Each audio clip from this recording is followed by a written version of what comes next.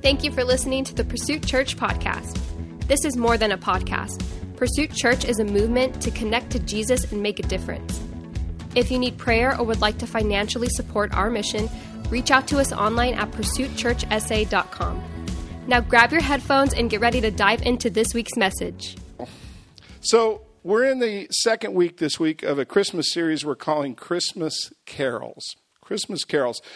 And what we're doing is we're taking a look at, and let's just be clear, we said this in week one, Christ-centered Christmas carols, not commercial carols. Nothing wrong with Frosty and Rudolph and all that good stuff, but that has its place, not here, right? Just in other words, that's just not what we're focused on, right? So those are okay for fun. But Jesus is always going to be the reason for this season. Always. Always. And so what we're doing is we're looking at some Christmas Christ-centered carols. And we're digging into the words for some meaning, digging into them a little deeper, because these are beautiful, timeless words that are in these songs.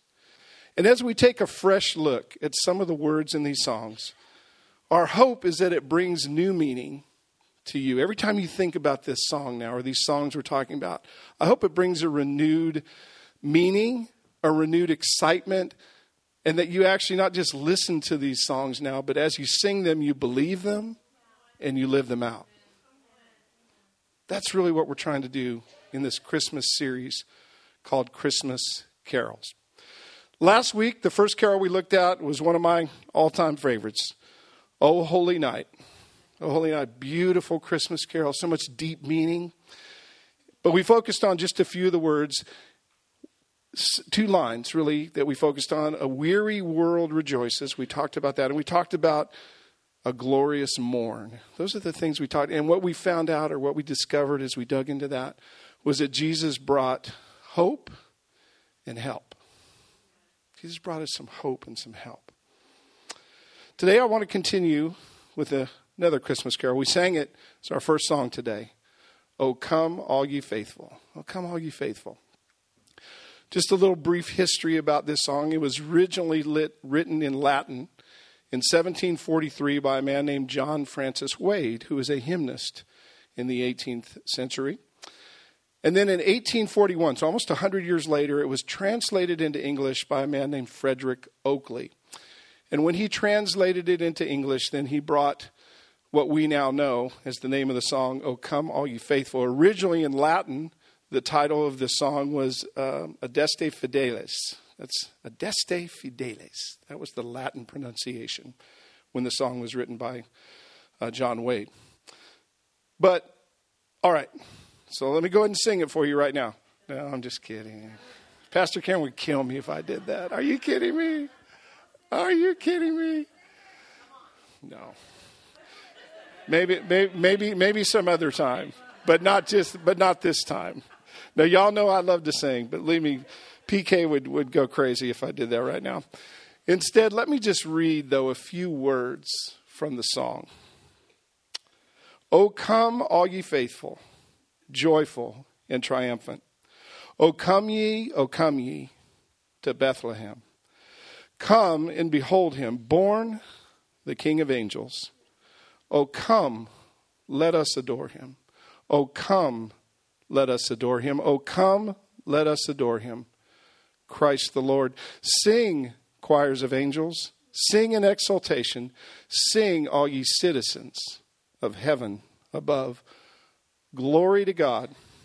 Glory in the highest. O come, let us adore him. O come, let us adore him. O come, let us adore him. Christ the Lord. As you think about some of the words of this song, maybe different parts speak to you in different ways. Maybe what is your favorite part of that carol? Is it the angels singing? Or maybe the call to come and adore the Savior? Or maybe you're struck by the chance to behold the King of angels. All of those words are so beautiful. They're so powerful. But today I actually want to draw our attention to the very first line of that song. O come, all ye faithful, joyful and triumphant. Here's the thing, though. Does that mean to come you have to be full of joy, full of faith, and full of triumph? I hope not, because I don't know about you, there's certainly times I don't feel completely faithful. Or maybe I'm not always full of joy all the time. And I certainly don't always feel triumphant as I'm facing some of the problems in life, right? In fact, and sometimes this time of year even highlights them where we can actually feel the opposite of those things. Instead of being faithful, we can actually be doubtful. Instead of being joyful, we can sometimes become depressed. And instead of living from a place of triumph, sometimes we can fall into an attitude of defeat. You see, I'm so glad that Jesus didn't write the words to this song. Let me tell you what Jesus said. He didn't say, tell you what he didn't say. He didn't say, come to me all those who are completely faithful and ready to go. Come to me all those that are joyful and have it all together. Or come to me if you're feeling completely triumphant today. That's not what Jesus said. I thank God Jesus didn't write the song that way. You know, if Jesus was writing the song, I think he probably would have said something like, come to me if you're weary or burdened. Come to me if you need a Savior. In fact, let me show you how Jesus said just those things. Jesus calls, this is how Jesus is calling and who he's calling to come. He calls the weary and the burdened. Listen to what Jesus said in Matthew 11, verse 28. Come to me, all you who are weary and burdened, and I will give you what? Rest. Wow. And then look at what he says. Look at who he calls to come. In Matthew chapter 9, verses 12 and 13. On hearing this, Jesus said, it is not the healthy who need a doctor, but the sick. For I have not come to call the righteous, but sinners. Wow. Wow. So, you know, I think if Jesus was rewriting this, oh, come all you faithful, maybe it might sound like this. Come all who are weary and burdened, come to Bethlehem. Come all you sinners who I was sent to save. Come and behold me. I really believe if Jesus was writing that song, that's what he would have written as the opening line. Wow. I want to remind you of something that is one of the most beautiful messages about Christmas and about the birth of our Savior. And that's this. Jesus did not come to leave things the same. He came to make things new. Come on, we can clap for that. Jesus did not come. He did not come to leave things the same. He came to make things new. In fact, 2 Corinthians chapter 2, verse 17 reminds us that in Christ we are made new. The old, it says in God's word, is gone. The old is gone. When you come to Christ, everything is new. Everything. Now here's the thing. Jesus will always meet you where you are. But he has no intention of leaving you there. I'm going to say that again. Jesus will meet you wherever you are. If you are weary and burdened, if you are sick with sin, if you are down, downcast, despondent, dejected, he will meet you wherever you are.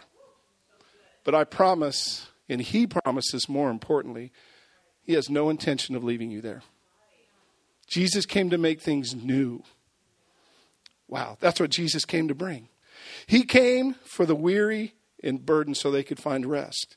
He came for the sick sinner so that we, as sick sinners, could be made whole. That's why he came. Yeah, there ain't no they. That's, ooh, you better get that down. We always want to, they. No, that's you.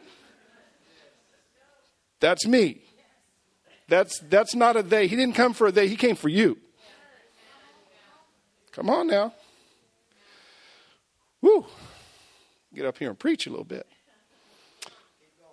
Now, here's the thing. I want to take us back, though, to that beginning line. Faithful, joyful, triumphant.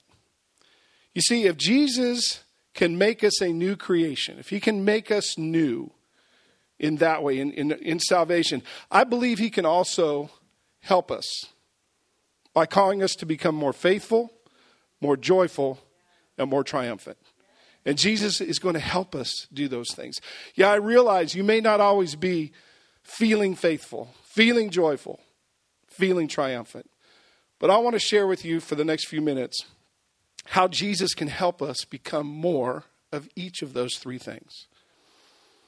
So let's start with the first one, faithful. Woo, faithful. I want to share with you two things that I want you to remember when it comes to you and I becoming more faithful. The first thing is that to remember is this: Jesus is the center of our faith. You see, there's nothing that you believe about God, about earth, about heaven, about anything that does not have Jesus at the center of your faith. Jesus is the centerpiece of our faith. Hebrews 12:2 reminds us that we ought to fix our eyes on Jesus because he is the perfecter and the author of our faith, right? So everything, he is the center. Something else that, in fact, if you want to read about faith, the whole book of Hebrews is called the book about faith. Check it out sometime. Because there's something else in Hebrews that says, without faith, it is impossible to please God. Hello? Hello? Am I talking to somebody? Do you see how important faith is? In fact, without it, you can't please God, is what it says. Does anyone here like to please God? You're going to need faith. That's what it says. So if you're looking to become more faithful, and I want you to have this definition in your mind, becoming more faithful needs to become more full of faith, right? Faithful. Put those, becoming more full of faith. Okay? I want you to think about that. Now, here's the thing. Let's put two and two together. If Jesus is the center of our faith, and the way to get more faith is to become more full, A plus B, if you want more faith, you need more Jesus. Straight up. If you want more faith, you need more Jesus. It ain't on your own willpower. I'm just going to be more. No. You want more faith, you need more Jesus. This is what Romans 10:17 says. So how do we get more Jesus? How do we get more Jesus? Just what it says. So faith comes from what? Hearing. And hearing through the what? The word of Christ. My friends, Jesus helps us become more faithful through his word. That's how Jesus helps you and I become more faithful. Now, here's the thing. We hear the word through this, through preaching, through orally hearing it. That's one way to hear the word and grow in faith. Another way is we read the word, or we hear the word when we read the word. All right. And we hear it through the power of the Holy Spirit. So as you're reading, as you're taking in God's word, the Holy Spirit is showing you truth. Right? So there's two ways that when the scripture says to hear the word, it's this. This is why preaching is important. Right? It is a part of the plan. But it's also when we read the word, we're hearing it. Right? Now, in both cases, the idea is that we take in, whether here or here and here, we're taking in the word and we're receiving truth. But here's the thing. The next part of that is that we take the truth and then we're supposed to go live it out. Okay, I'm going to step on a few toes here. You see, the book of James really is clear about this. It says if you just take in the word and don't do anything with it, you got a dead faith. That's what it says. You may have knowledge. Knowledge ain't going to save you.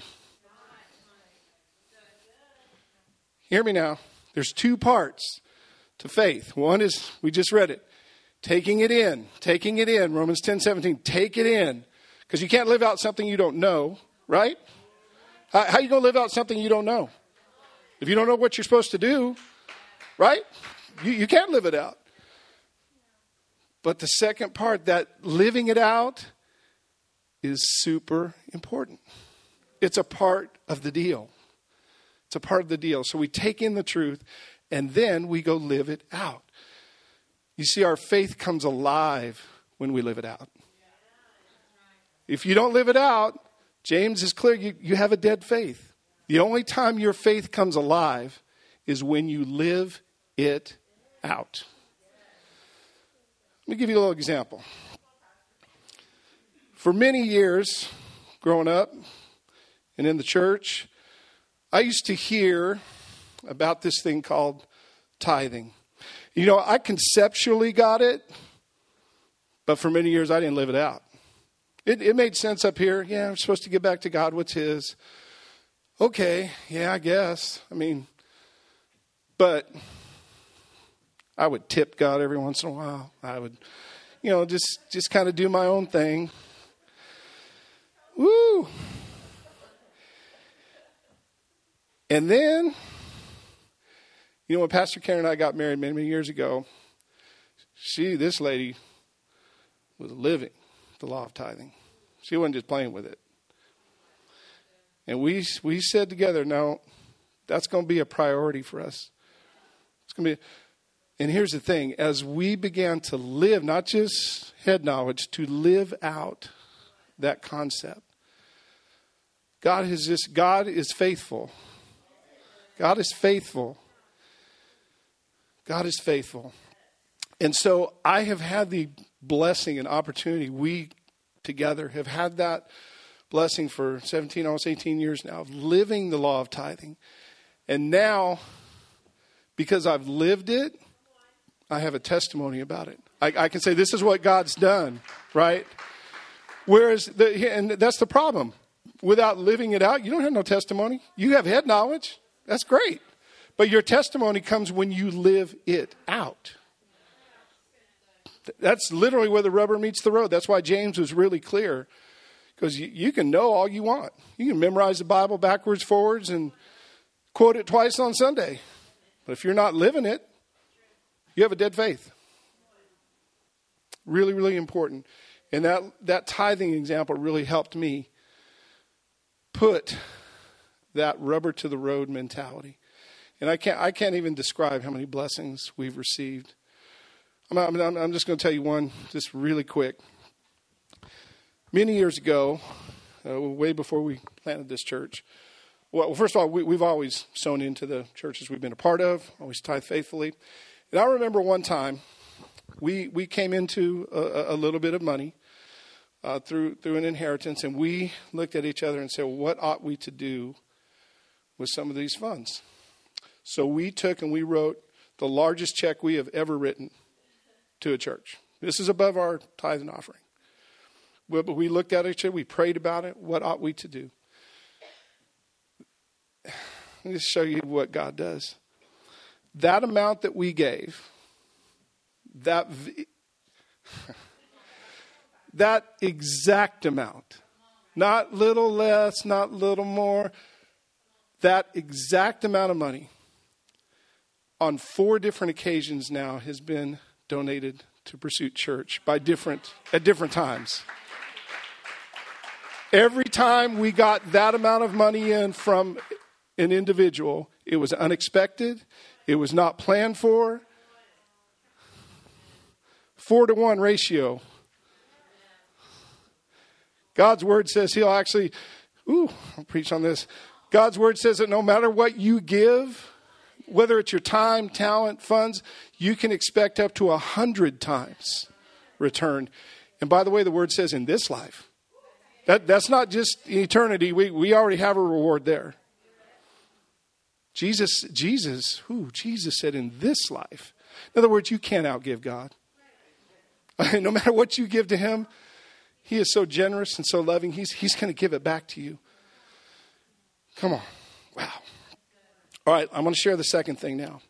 I want you to remember when it comes to becoming more faithful. And that is this. Becoming faithful is a process. You see, faith is like a muscle. It grows stronger the more and the longer that you exercise it. You got any gym people here? Anybody like to go to the gym? Not a whole lot of gym people.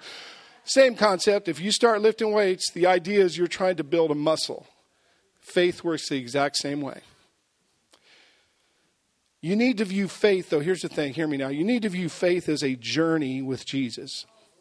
So I want you to view faith. Faith is a journey with Jesus. The longer you walk with him and the more that you lean into him, the stronger your faith will grow.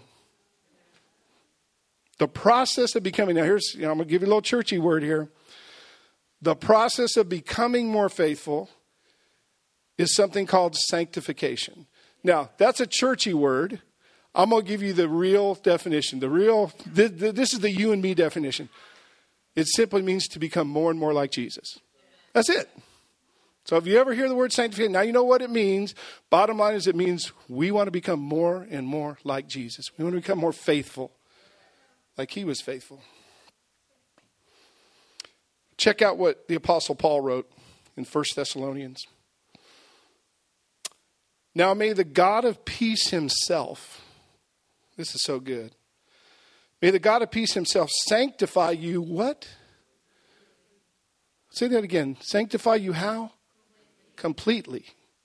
And may your whole spirit, soul, and body be kept blameless at the coming of our Lord Jesus Christ. He who calls you is what? Faithful. And he will surely do it. You see, when Jesus hung on that cross, he made you and I blameless. Well, come on, right? Jesus hung on a cross so you and I could come before God blameless. He took all the blame of our sin. And it was his faithfulness that did that. And you notice Jesus didn't save you halfway. Jesus didn't only save you a little bit. He saved you completely. Spirit, soul, body. He actually, because in heaven, we have a promise now that all three of those parts of our being will be with us. Our spirit, our soul, and our body will all be in heaven. Not just some, not just one, not just part. That's what Jesus did. That's what his faithfulness did for you and I. And Paul's reminding us that we were saved completely. As Jesus is calling us to walk with him day by day, week by week, year by year, we come to realize that more and more and more. That's that process of sanctification. We come to believe it. We come to have more faith. We are more full of faith as we live in that. Thank you, Jesus, for walking with us in that process every step of the way.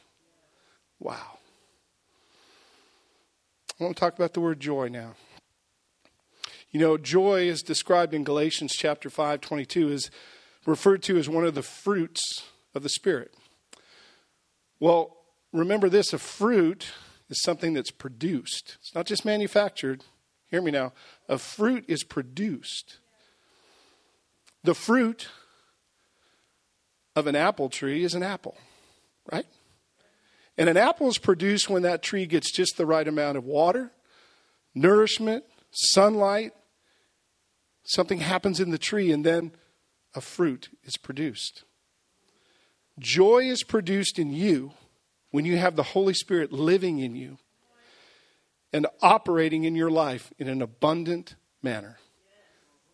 That's it. That's what produces the joy, is the Holy Spirit living inside of you. That's why it's called a fruit of the Spirit. And you giving into that Spirit more and more and more to lead your life. Now, here's the thing you need to remember about the Holy Spirit. His primary role is to testify about the truth of Jesus. That's the primary role of the Holy Spirit. So joy is one of those fruits that is produced when Jesus is more in control of your life. Flat out. Flat out. More Jesus equals what? More joy. Say that. More Jesus, more joy. You want more joy in your life? You want more faith in your life? You need more Jesus. Now, here's an important distinction. Joy is not the same thing as happiness. Come on now. Happiness is based on happenings, right? Things going on around you. Consequently, happiness can be here today and gone tomorrow. How many of you in your just daily walk of life experience happiness and maybe even sadness multiple times in a day? Besides me. Anybody? Do you see how quickly it can come and go? Joy, my friends, is something so much deeper and so much more. You see, joy is not dependent upon our circumstances. Hear me now. Joy is based on a promise of what is to come. Joy is based on a promise of what is to come. So it's not determined by what may be happening all around us at any given time. Therefore, our joy is actually tied to our hope. Our joy is tied to our hope. It's an expectation of what's coming. That's where our joy comes from. Jesus helps us to be joyful because in him we know what's coming. You see, because we know what's coming in Jesus. That's why the Apostle Paul, sitting in a prison, could be joyful. Literally sitting in a prison, he could be joyful because he knew the promise that was coming. He knew that the words he was writing was going to lead people to Christ. That's why he could be joyful, right? He knew there was a purpose. He knew what was going on. He wasn't concerned so much about the current circumstance because there was nothing to be happy about given his current circumstance in a jail cell. Let's just be honest. Not a thing. But he was joyful. John was exiled to an island. And yet he was joyful. Because he understood the promise of the love of God. Read John 1, 2, and 3 John. The running theme throughout all of John's writing is this word love. That's why John could be joyful. Because he had the promise of God's love no matter the situation, no matter the circumstance he was in. This is what the angel said to the shepherds in the fields on the night of Jesus' birth. It says, I bring you good news that will cause great joy for all people. Today in the town of David, a Savior has been born to you. My friends, our Savior, Jesus Christ, brought joy to this world more than 2,000 years ago because of a promise that he fulfilled. The promise was that there would be a Savior that was born. So when Jesus was born, he brought joy to the world by fulfilling a promise. Here's the beautiful thing for you and I. Our joy now is something we can have because of two other promises that Jesus made and kept. Jesus promised to die for your sins, and he promised to be resurrected on the third day to conquer death. Yes, that's right. That's why you and I can have joy. Because Jesus keeps his promises. There's another scripture that says God is faithful to complete what he starts. Yeah. You and I can have joy because Jesus keeps his promises. So no matter what's going on in the circumstance of your life right now, I'm not promising you're going to be happy, and Jesus never said you would be happy. Never said that. He said he'd be with us in everything. He'd never leave us, never forsake us. And he said it would all be worth it, right? Because he says his promises are yes and amen. His promises will never fail. His promises will always be completed. That, my friends, is why we can have joy. Happiness can be taken away. But Jesus helps us become more joyful because his promises are always fulfilled. And the joy that we find in him can never be taken away. The joy that we find in Jesus can never be taken away.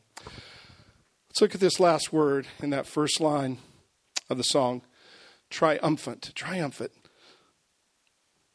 More than 700 years before the birth of Jesus, the prophet Isaiah wrote this about him. It's found in Isaiah chapter 9, verses 6 and 7. It says, for to us, a child is born. To us, a son is given. and the government will be on his shoulders. And he will be called Wonderful Counselor, Mighty God, Everlasting Father, Prince of Peace. Of the greatness of his government and peace there will be no end. He will reign on David's throne and over his kingdom, establishing and upholding it with justice and righteousness from that time on and for how long? Forever. You know, when I was growing up, I had a friend named Stuart. And now, when I was growing, and this is around 11 years old, I'm kind of recalling this memory. I was always kind of tall for my age. I was always one of the taller kids in class. But my friend Stuart, this guy was a giant. I mean, I'm telling you, at 11, this dude was like 6 feet tall already. I think by the time he graduated high school, I think he was around 6'8". I'm here, and Stuart's just way up here. So needless to say, and I love to play basketball, by the way. So needless to say, whenever we would head to the basketball court, I always made sure I had my friend Stuart with me. Stuart, hey, let's go play ball, man. So we'd show up on the court, and you can win a lot of games when you got the tallest player on the court. We won a lot of games. Whenever I stepped onto that court, I had a confidence. I said, man, Stuart, I got Stuart with me, man. There ain't no way we're going to lose. And we almost never did. When Isaiah was writing the words that we found today, he was expressing a confidence. He was expressing a confidence that you and I can share in with Jesus. This is what he was saying. We put it in the 2023 Bob English. This is what Isaiah was saying. Look, there's going to come a king like this world has never seen. He's going to be bigger, better, more powerful than anything you have ever seen. And there will never be anyone more powerful than him now or in the future. And he is coming to establish a kingdom that will never end. That sounds pretty triumphant to me.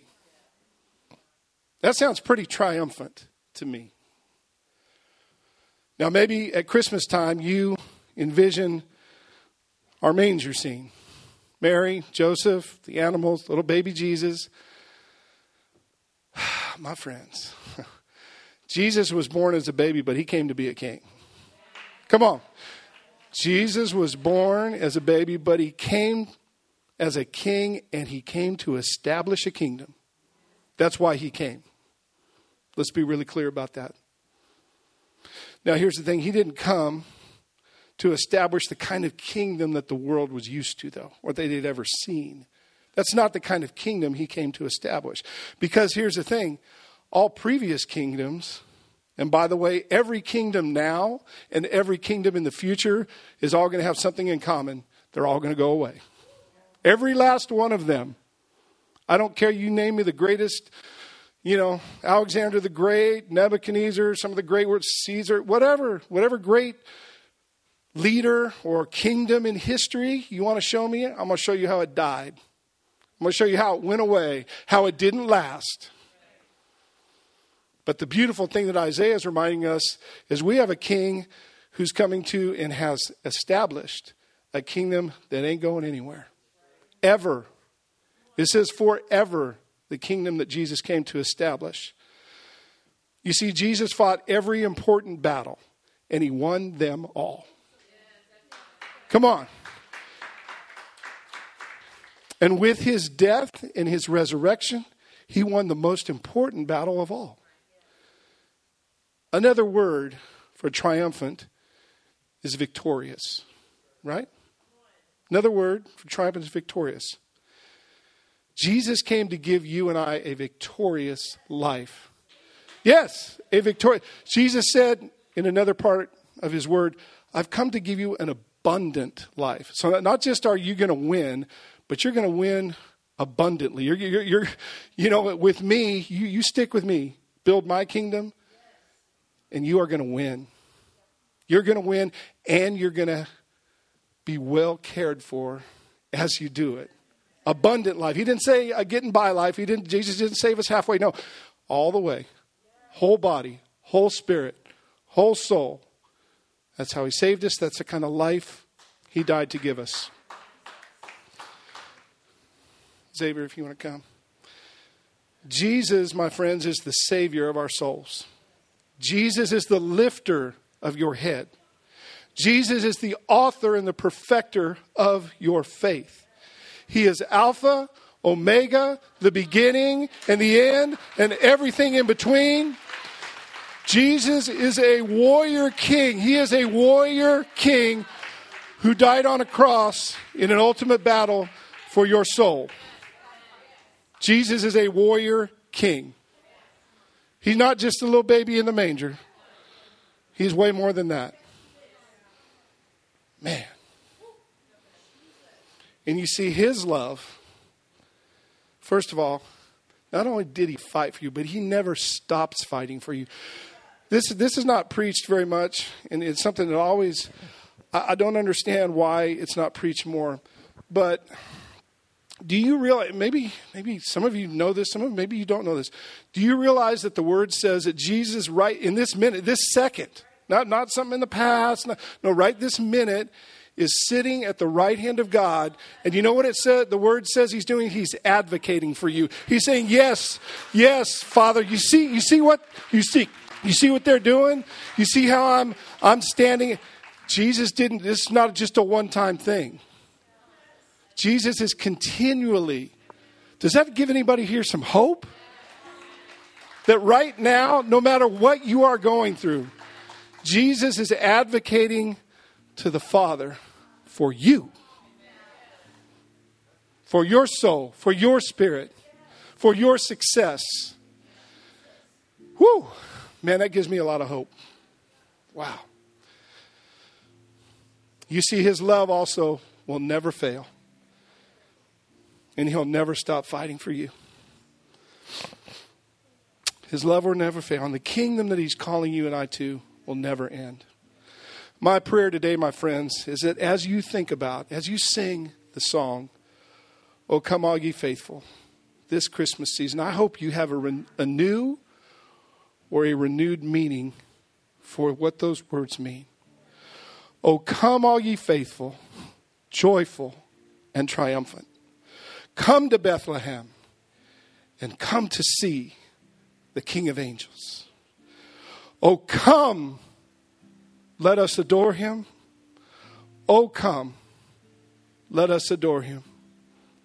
Christ the Lord." Will you pray with me right now? Heavenly Father, God, we love you so much. God, we thank you for your word. And today we thank you that the word came down and was made flesh. God, thank you so much for that. Now, Father, for everyone here today who isn't feeling very faithful right now, maybe they've gotten off track in some area of life. Lord, will you speak to them right now in this moment?